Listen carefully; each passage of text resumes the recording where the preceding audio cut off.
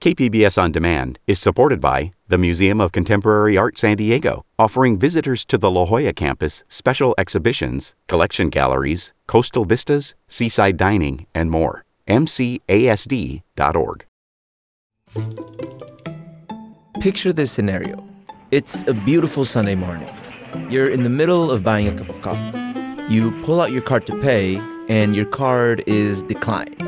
That's weird, you think, since I was just able to use it yesterday. But you go on and pay with cash. You take your coffee, and you start scrolling down through your newsfeed. And you find out that your country has invaded the neighboring country and launched a full-scale war. You are obviously like, what in the actual heck is going on? Russian President Vladimir Putin authorized a special military operation in Ukraine's Donbass. You don't agree with your government's decision. You demonstrate publicly with other dissenters to voice your opposition. But your government starts harassing you, threatening you, putting your life in danger. So you make the painful decision to leave your home country for somewhere that's safe for you and your family. But long lines at the bank, no money in the ATMs, your credit cards are useless, your assets become virtually inaccessible to you, leaving you stranded. Ultimately, you do what you can to get to safety, but you still need your money to move around. Hi, this is Berlin 89. Yeah, my name is Alec. How can I help you? I want to make a transfer with cryptocurrency. I need to change cryptocurrency to the dollars. There was Ukrainians and Russians coming to my doorstep because I have a crypto embassy and help people out. They basically said we can't use our debit cards, or our credit cards. So they were looking for other ways how to pay for things, and that was then with cryptocurrency and cash. Sorry, what was your name? Pasha. Okay, perfect. Okay, see you later. Yeah. Turns out a Tijuana-based German cryptocurrency trader was there to assist these Ukrainians and Russians in their attempt to get safety. This episode is still about food, yes, but also about crossing all kinds of borders: culinary, international, and financial. Stay tuned.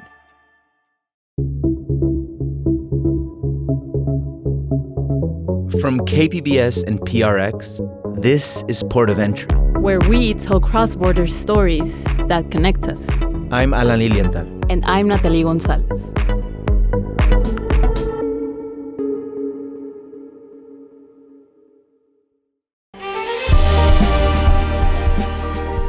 Hi, I'm Bill Hohen. And I'm Ted Hohen. Over the past 50 years, our family has brought many world-class dealerships to Carlsbad, including Mercedes-Benz, Porsche, Audi, Honda, Acura, Jaguar, and Land Rover. That's right. This year we're celebrating 50 years in Carlsbad. So on behalf of the entire Hohen family, we want to thank San Diego. Throughout the years, we've taken tremendous pride in meeting and even exceeding our customers' automotive needs. We value the relationships with our clients and look forward to serving you for years to come. We invite you to visit one of the Hohen Carlsbad dealerships or hohenmotors.com.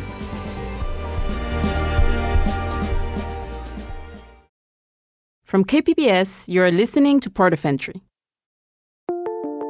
Today, we continue with our series on newcomers who impact Baja's culinary landscape with their unique dishes and stories.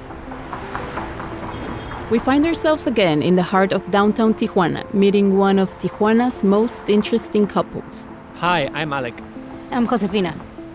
Alec is a German-born cook and is a staunch proponent of decentralized finance and self-governance. We'll explain more about that later. Josefina, his wife, is a filmmaker and artistic curator from Mexico. Their relationship and their work is about challenging the traditional financial, geographical, and cultural boundaries that states and institutions impose on us.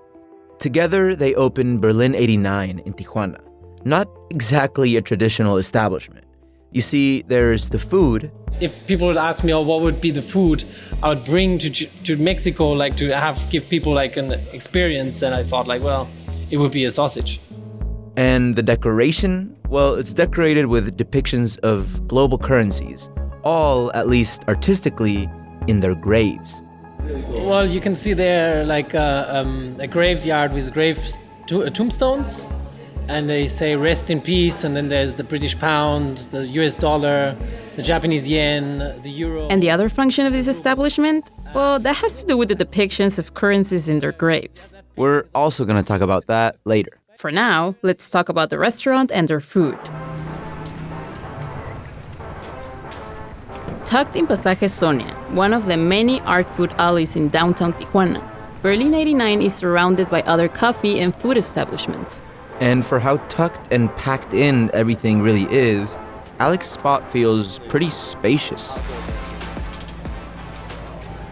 Like the other establishments in the Pasaje, Alex Deli is open without doors but framed by arches that expose the lounge to the Paisaje.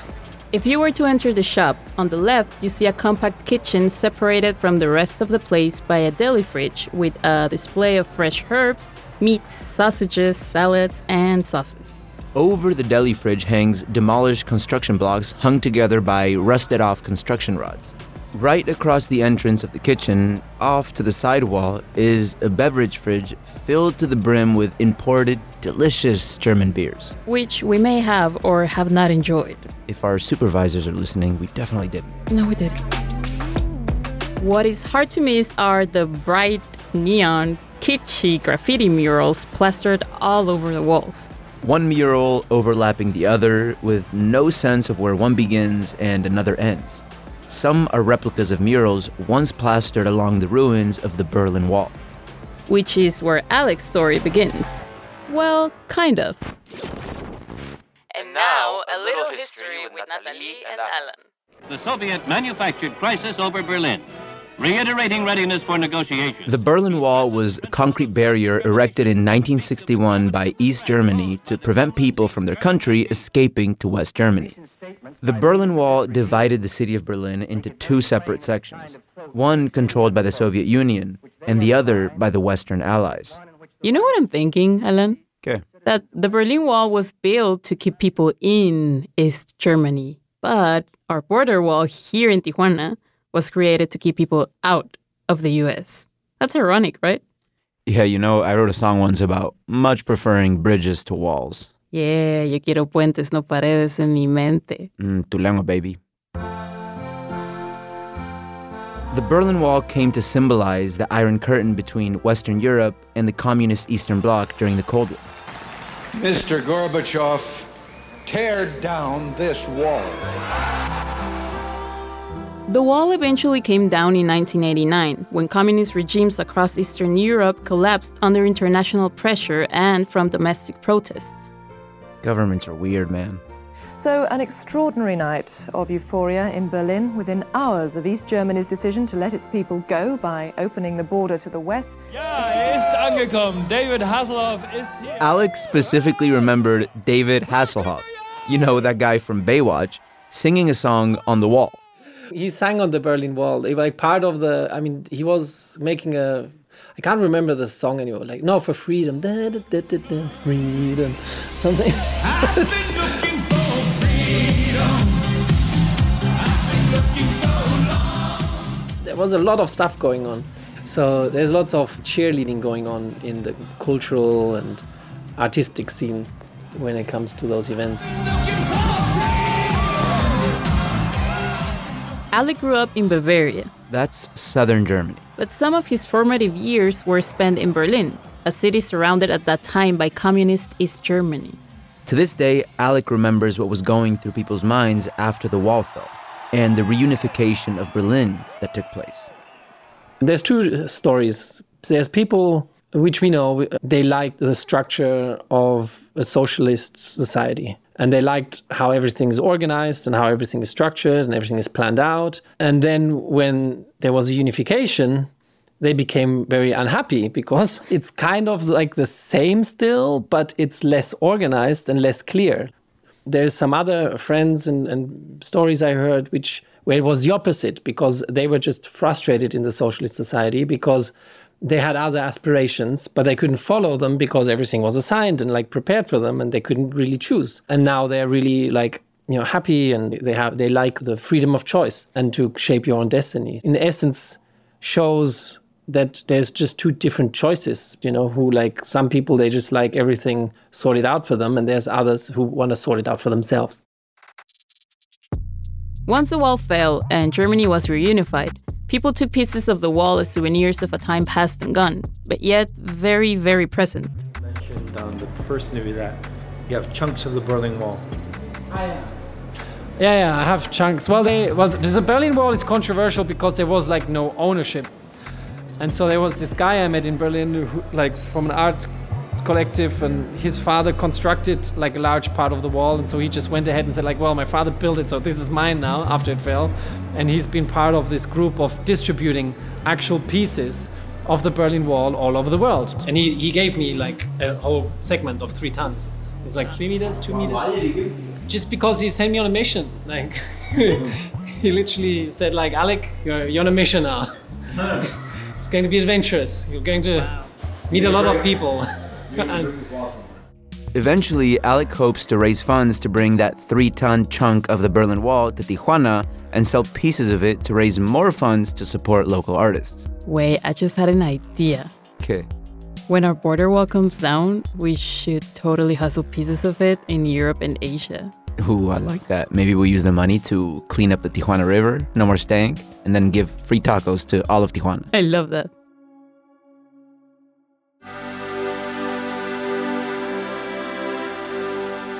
Berlin 89 feels like an homage to the impermanence of institutions. The decoration most definitely wants you to walk away with that feeling. If you look above the deli fridge, you can see a broken piece of the Berlin Wall. This is a direct reference to many places when they started to deconstruct and destroy the Berlin Wall in the peaceful revolution of '89.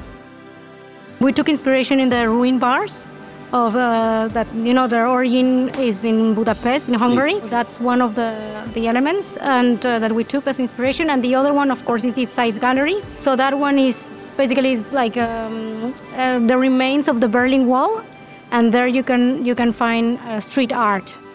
Josefina, Alec's energetic and insightful partner, explained that they took inspiration from all the ruin bars in Berlin, and how some areas around the Berlin Wall have been overtaken by street art galleries and exhibitions. So that's the murals that you see here are replicas. There is a piece of the Berlin Wall that has also this next wall to fall, Wall Street. Oh, yeah. I got the sense when I saw that mural that Alec and Josefina don't like gatekeepers, and they're all about bringing down walls. Yeah, actually, I think a lasting impression they want you to take from the shop is that no institution lasts forever. Right, like the Berlin Wall and the unification of 2 worlds. Like Alex and Josefina's worlds uniting. What? I'm just being cheesy. That's cool. I love cheese. Mucho queso. That leads us to ask, though, what part of the world is Josefina from? From the south. Her polite and charismatic demeanor is very typical of folks from southern Mexico. I am originally from Veracruz, from South Mexico. My family moved to Tijuana in 1999. I studied here the high school, and then I decided just to study outside of Mexico. Went to live in Madrid, actually. Like the last year of university, I met Alec there. Madrid. In Madrid, Spain. My friend told me. Alec and Josefina stayed in touch and started their relationship when she was in New York for film school. She then continued her studies in England, where they decided to move in together. What was it, like 1.5 years? No, 1 year there. And then we moved to Germany. And then we got married in Mexico. And because Josefina's family was in Tijuana, Alec's first contact with Mexico was, well, Tijuana. And it was here that he came across one of Tijuana's sweetheart seafood taco spots. El Mazateño.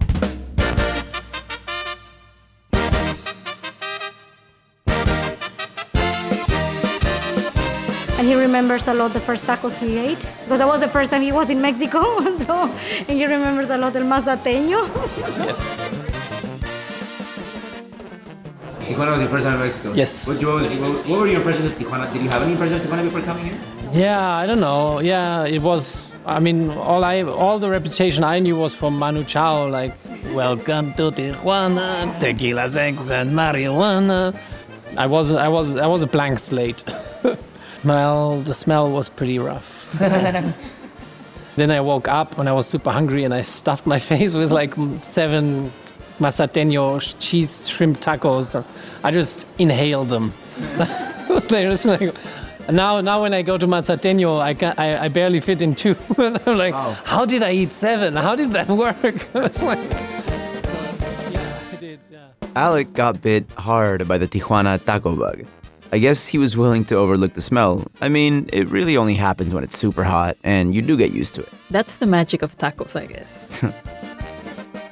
So, he decided to root himself in Tijuana. And as an extension of his business already operating in Germany, he opened Bitcoin ATMs in Tijuana. Yeah, Bitcoin ATMs. You see, Alec got into Bitcoin really early. Like, super early. Yeah, but I mean, in a nutshell, I mean, since I'm involved with cryptocurrency since 2010, I found like Bitcoin really early. Do you have any idea how much it was worth when he first got it? Man, I have no idea, to be honest. You wanna guess? 20,000. I don't know. Nope. 15. Warmer? 10,000. Warmer? No, wait. Less. 5,000? Nothing. Zero.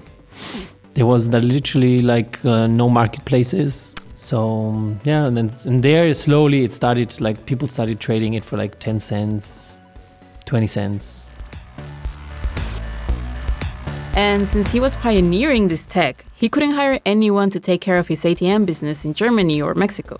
He and Josefina had to be hands-on. The business required them to service the Bitcoin ATMs in both Germany and Mexico themselves, so they played the geography shuffle, splitting their time between Tijuana and Berlin.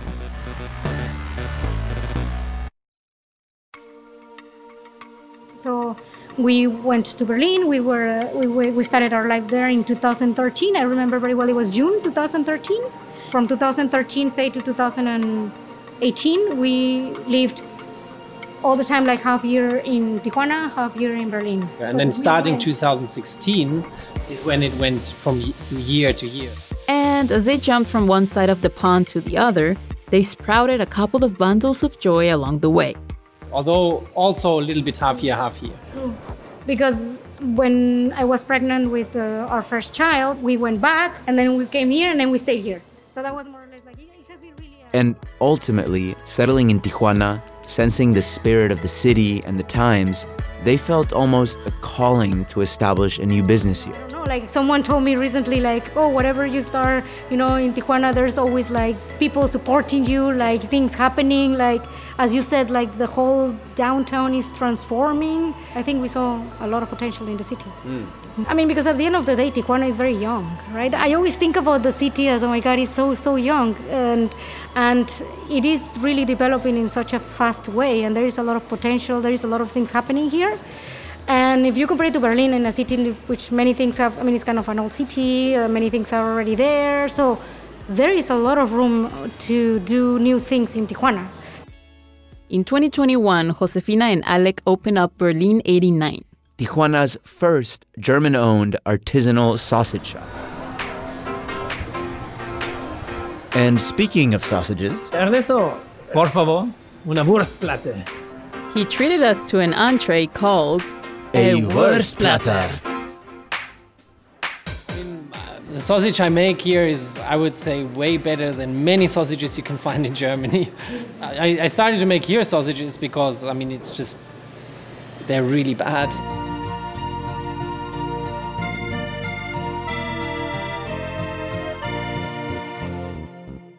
It's safe to say that Alec is definitely not shy to flaunt how he feels about the food he makes.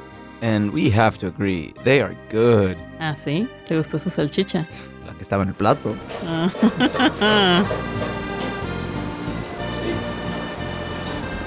The Wurstplatte is a sharing entree with an assortment of different sausages and some side dishes. The sausages vary from a more milder bratwurst, an in-house favorite, to a spicy Polish. In between, you get to sample a variety of house salads, potato salad, cold cut salad, and of course, Alec's sauerkraut, which is not a salad, but most definitely the best pairing. All the sausages were super juicy and rich, and the salads were a great palate cleanser. But you know what stood out to me, though? ¿Qué cosa? The currywurst and the curry sauce. Yes. Qué rico. Delicioso. I like this sauce a lot. It has ketchup. It does. It has ketchup, but it has also a lot of other things. Worcester sauce, Worcester sauce, bell peppers, garlic, or lots of curry, obviously. I can't tell you the whole recipe. No. Well, if you know the German celebrity chefs, maybe you could find the recipe somewhere. It's in the public domain. It's somewhere in the public domain. But well, it was then modified then by my brothers, and the Prince of Thailand ate it, and then modified by me. So it's in the end always like its own thing. So. And with good food, Cerveza alemana. Comes good drink to pair, and my God, did Alec have a wealth of knowledge on beers. I mean, German culture is all about beer. Just look at his fridge. The Spaten Optimator, Doppelbock, Celebrator, Spaten Premium Lager. And with only beer as their national drink, people get creative, not just with the types of beers, but with the way they drink it.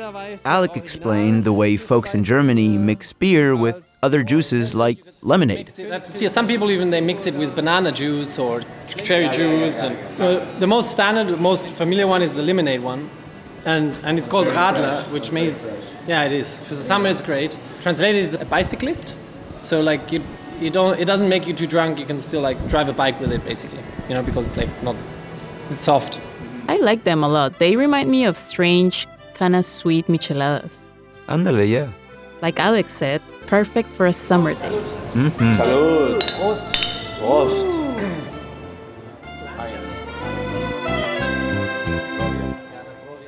Alex's love for food stems from his mother's career as a professional chef. Our producer Julio sat down to hear the story. My mother got me into cooking because she's a professional cook, and most people learn becoming cooks by their mothers. Everything starts with a mother, and cooking shows. Alec's mother is English. He said she would make pasties and sausages from scratch. According to Alec, his brother got into the sausage-making game as well. It became a whole family affair. But actually, what went really directly into it was the sauce, the curry sauce. Because, my father would just do like the standard, which most Germans do, and like refine it a little bit. But then my brothers like got more obsessed in doing it like really like a gourmet version, and like a lot of famous people would come and eat it. And so that recipe that like from that butcher and from my brothers, which they modified that, and well, together though with, of course, the knowledge of my mother, all went into this currywurst, bratwurst. It's safe to say the currywurst is worth the trip, right, Alan? The curry sauce alone is worth the trip. It's even safe to say that it is the reason for the whole shop to exist. The creation of that sauce. I really liked it, just in case you guys missed it. Guys, Alan loves Alec's curry sauce. That's right. But the reason for the existence of Alec's sausage shop, aside from the curry sauce, is his passion for making really good sausages in a world filled with trash sausages. And innovate with crazy fusions. Well, I produce on demand also like a michote sausage, or I made a barbacoa sausage. I made like a lot of like hardcore traditional Mexican foods and just stuff it all in a sausage. I would even do like a Peking hen sausage, Peking duck sausage. I did like some really extraordinary things with sausages, like just being like fully creative. Talk about crossing culinary borders. This man is a culinary coyote, sneaking in different flavors into your palate. On that note, this is another characteristic that makes Alec and Josefina culinary border crossers. All flavors unite. And now we get to enjoy them. Delicious. Muy rico. And after all that food, a break.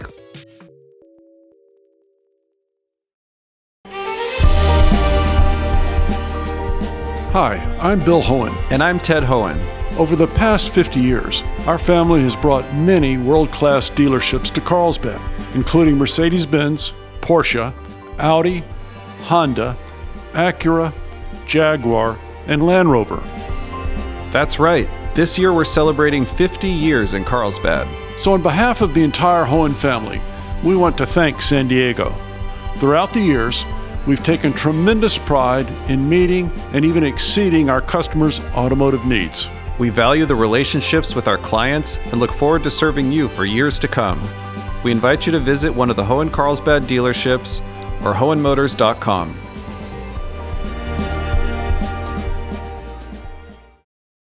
You are listening to KPBS's Port of Entry. If Berlin 89 was solely a sausage shop, it would be a damn good sausage shop. But as was mentioned earlier, it's not just a sausage shop. I think I've said sausage shop too many times. Sausage shop. Oh God, a tongue twister in English, like you needed one. Sausage shop.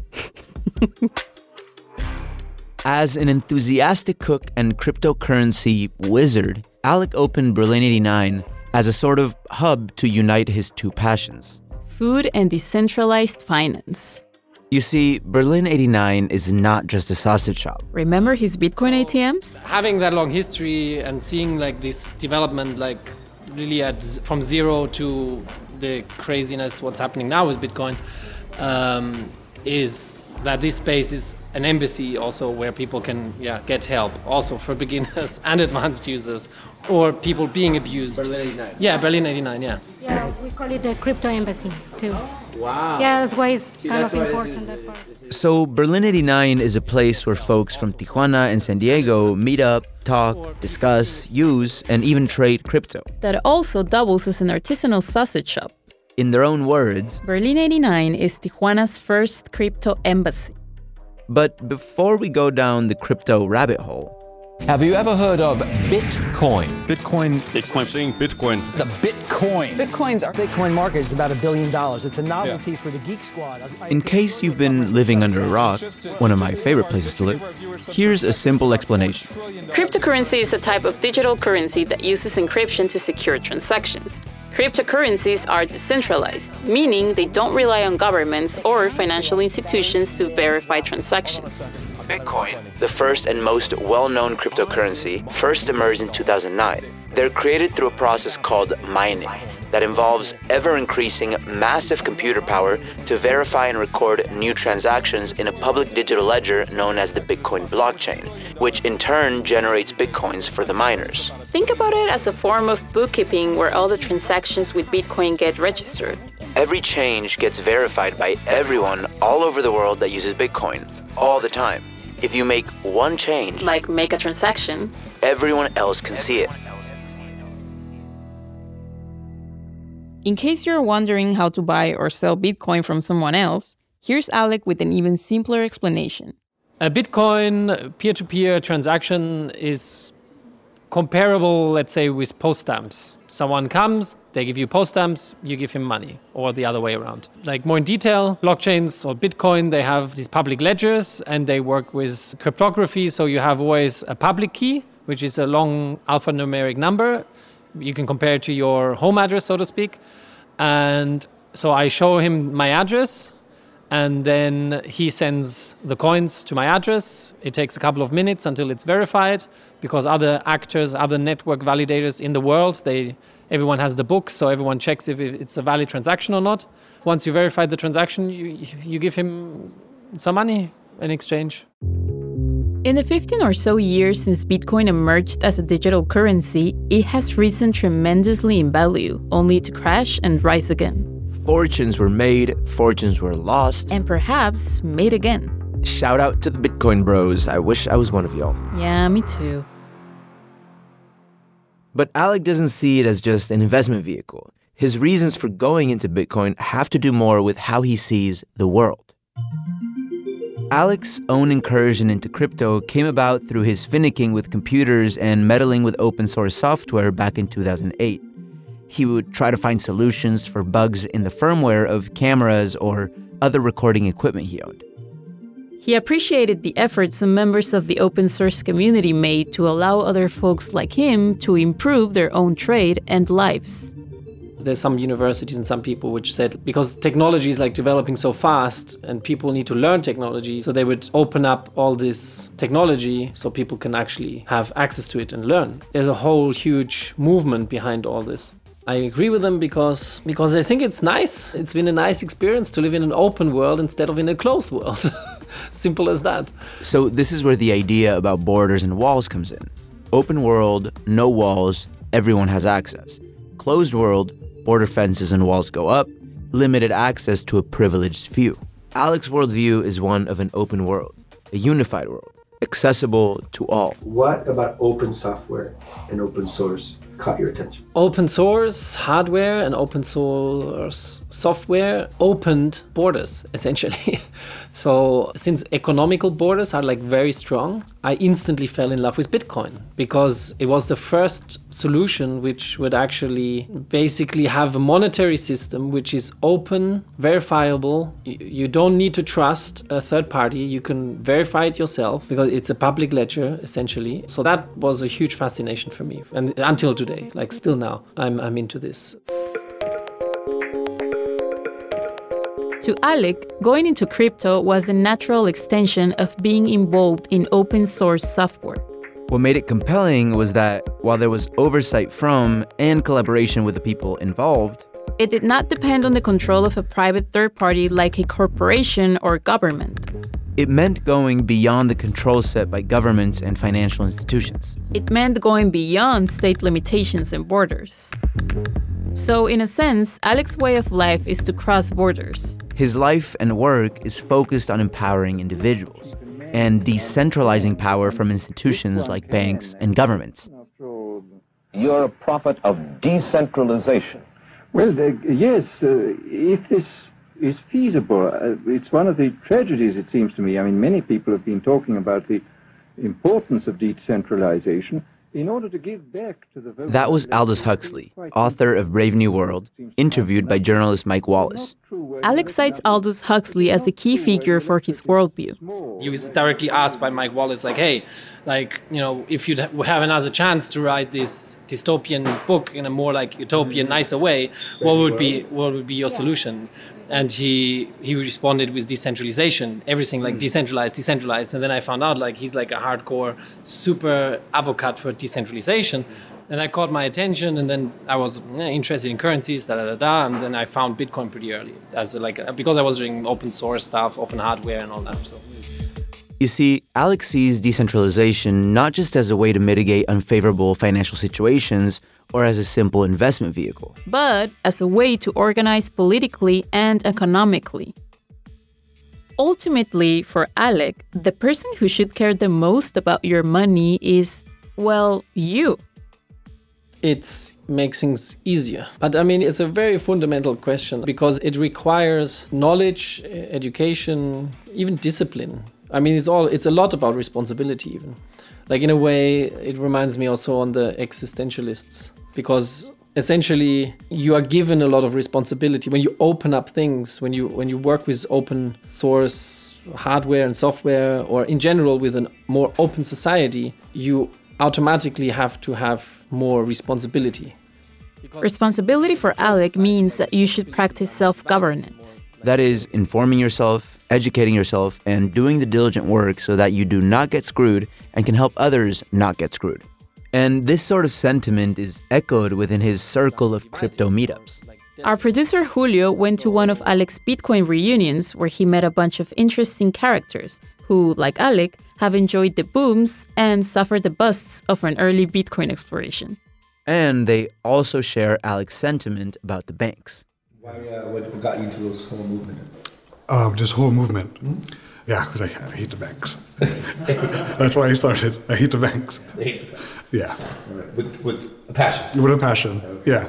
I'm not done working until every bank's converted into some form of like a crypto bank at least. You know, like maybe Coinbase buys them out and they're all like crypto banks now.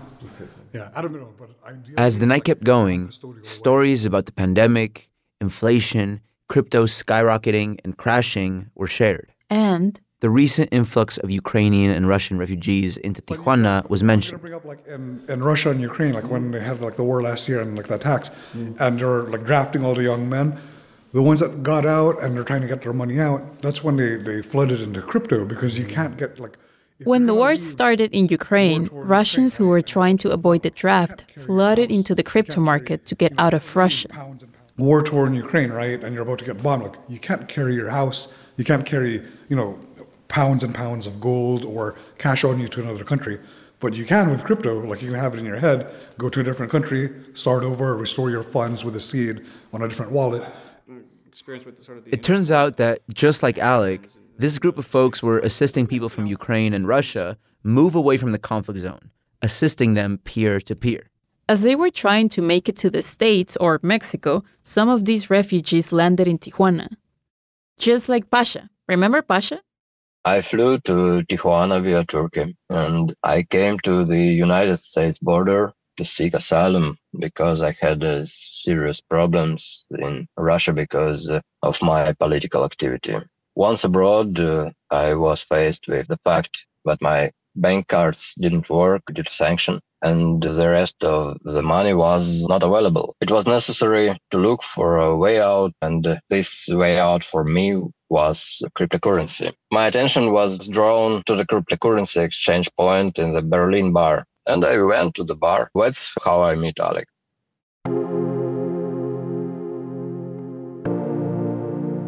The appeal of open source and crypto is, in some sense, very entrenched in the identity of both Alec and Josefina. Both grew up understanding the obstacles that borders place between people and the lives they lead. How borders split families and make it super difficult, really almost impossible going from one side to the other. It's a basic human need. We talked about that earlier when I mentioned with these two different types of people which were like happy having everything sorted out for them, and then the others who want to actually, go out and find out their own ways. Josefina and me, we are like of those, like we want to explore, we want to go out, we want to see. So that's how we've achieved, going through so many borders, going through so many places. Since they are now parents of 2 children, Alec and Josefina find ways to have their environment make sense to their children as they recognize that they move from one place to another. And to teach the lessons of the past through the symbols that remain in the present, like the ruins from the Berlin Wall. I think that if there is no intervention, maybe future generations would not see it as, I guess that if you somehow leave a message in this type of symbols, and if you leave a message that is clearly against what it meant in the past, and you're leaving, like a message for future generations to understand not only what it meant, but also what it could cause, this type of borders. Josefina believes that using these symbols as art, like plastering murals on them, serve as a kind of intervention of that past. The political symbols that get erected with a specific intent at one period of time, like the Mexican Wall, can mean something different at another. Like intervening symbolically in the present to learn the lessons of the past. Yes, exactly. Wait, do you remember Erra's Trojan horse installation at the San Isidro port of entry? Yeah. Or the crosses at the border wall? Exactly. That's what Josefina means to intervene a symbol. You know what, Alan? ¿Qué pasó? Growing up, I remember thinking it would feel differently to be on one side of the border than the other. Almost like stepping into another dimension. But I remember how profoundly anticlimactic and ordinary it felt sticking my leg on the other side of the steel bars. I don't know. Nothing happened. I was still me. Yeah, I think this is something that's clear to us, people who can cross the border, how normal it is going from one side to the other. Alec and Josefina work really hard to explain all of this to their kids. I can start a conversation with her about what it means, right? To have such a border, so like these walls, why was there a division? It could even cause that she starts asking herself, well, wait, we are in the same city, and in the same city there was this big divide. The moving between spaces is very keen to us, border folk. Yet, I think the rashness with which we try to designate limits between this plot of land versus the other, the oneness of the earth pushes back. This wall is dividing 2 countries, 2 worlds.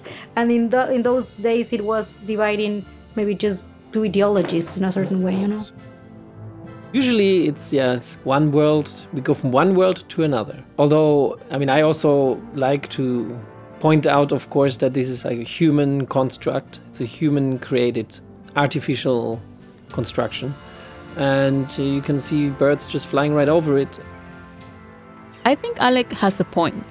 Life in nature ultimately overtakes our attempts to create walls. I mean, birds nest over the wall and hunt on either side. Plants take over buildings. Moles dig holes under the wall. The monarch butterfly still makes its way from Michoacan to Vancouver. And if they can't, they find ways. Yeah, and I don't think we're any different. People will always flock to the places where they can prosper. Like moving from a conflict zone like Ukraine to San Diego or Tijuana using crypto. Really, the more I think about it, the interconnectedness of life just doesn't recognize how we organize. Our constructs wither away and life steps over with no clear sense of where it begins or where it ends. Kind of like the murals at Berlin 89.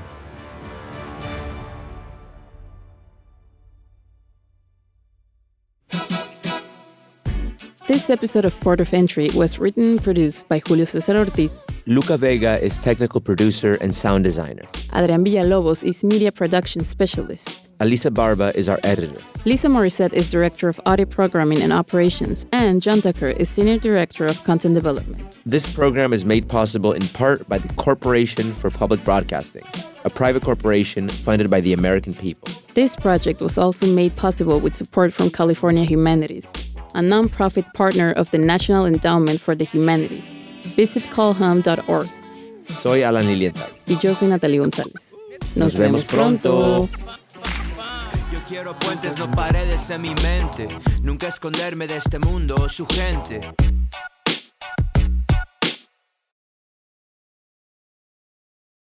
KPBS On Demand is supported by the Museum of Contemporary Art San Diego, offering visitors to the La Jolla campus special exhibitions, collection galleries, coastal vistas, seaside dining, and more. MCASD.org.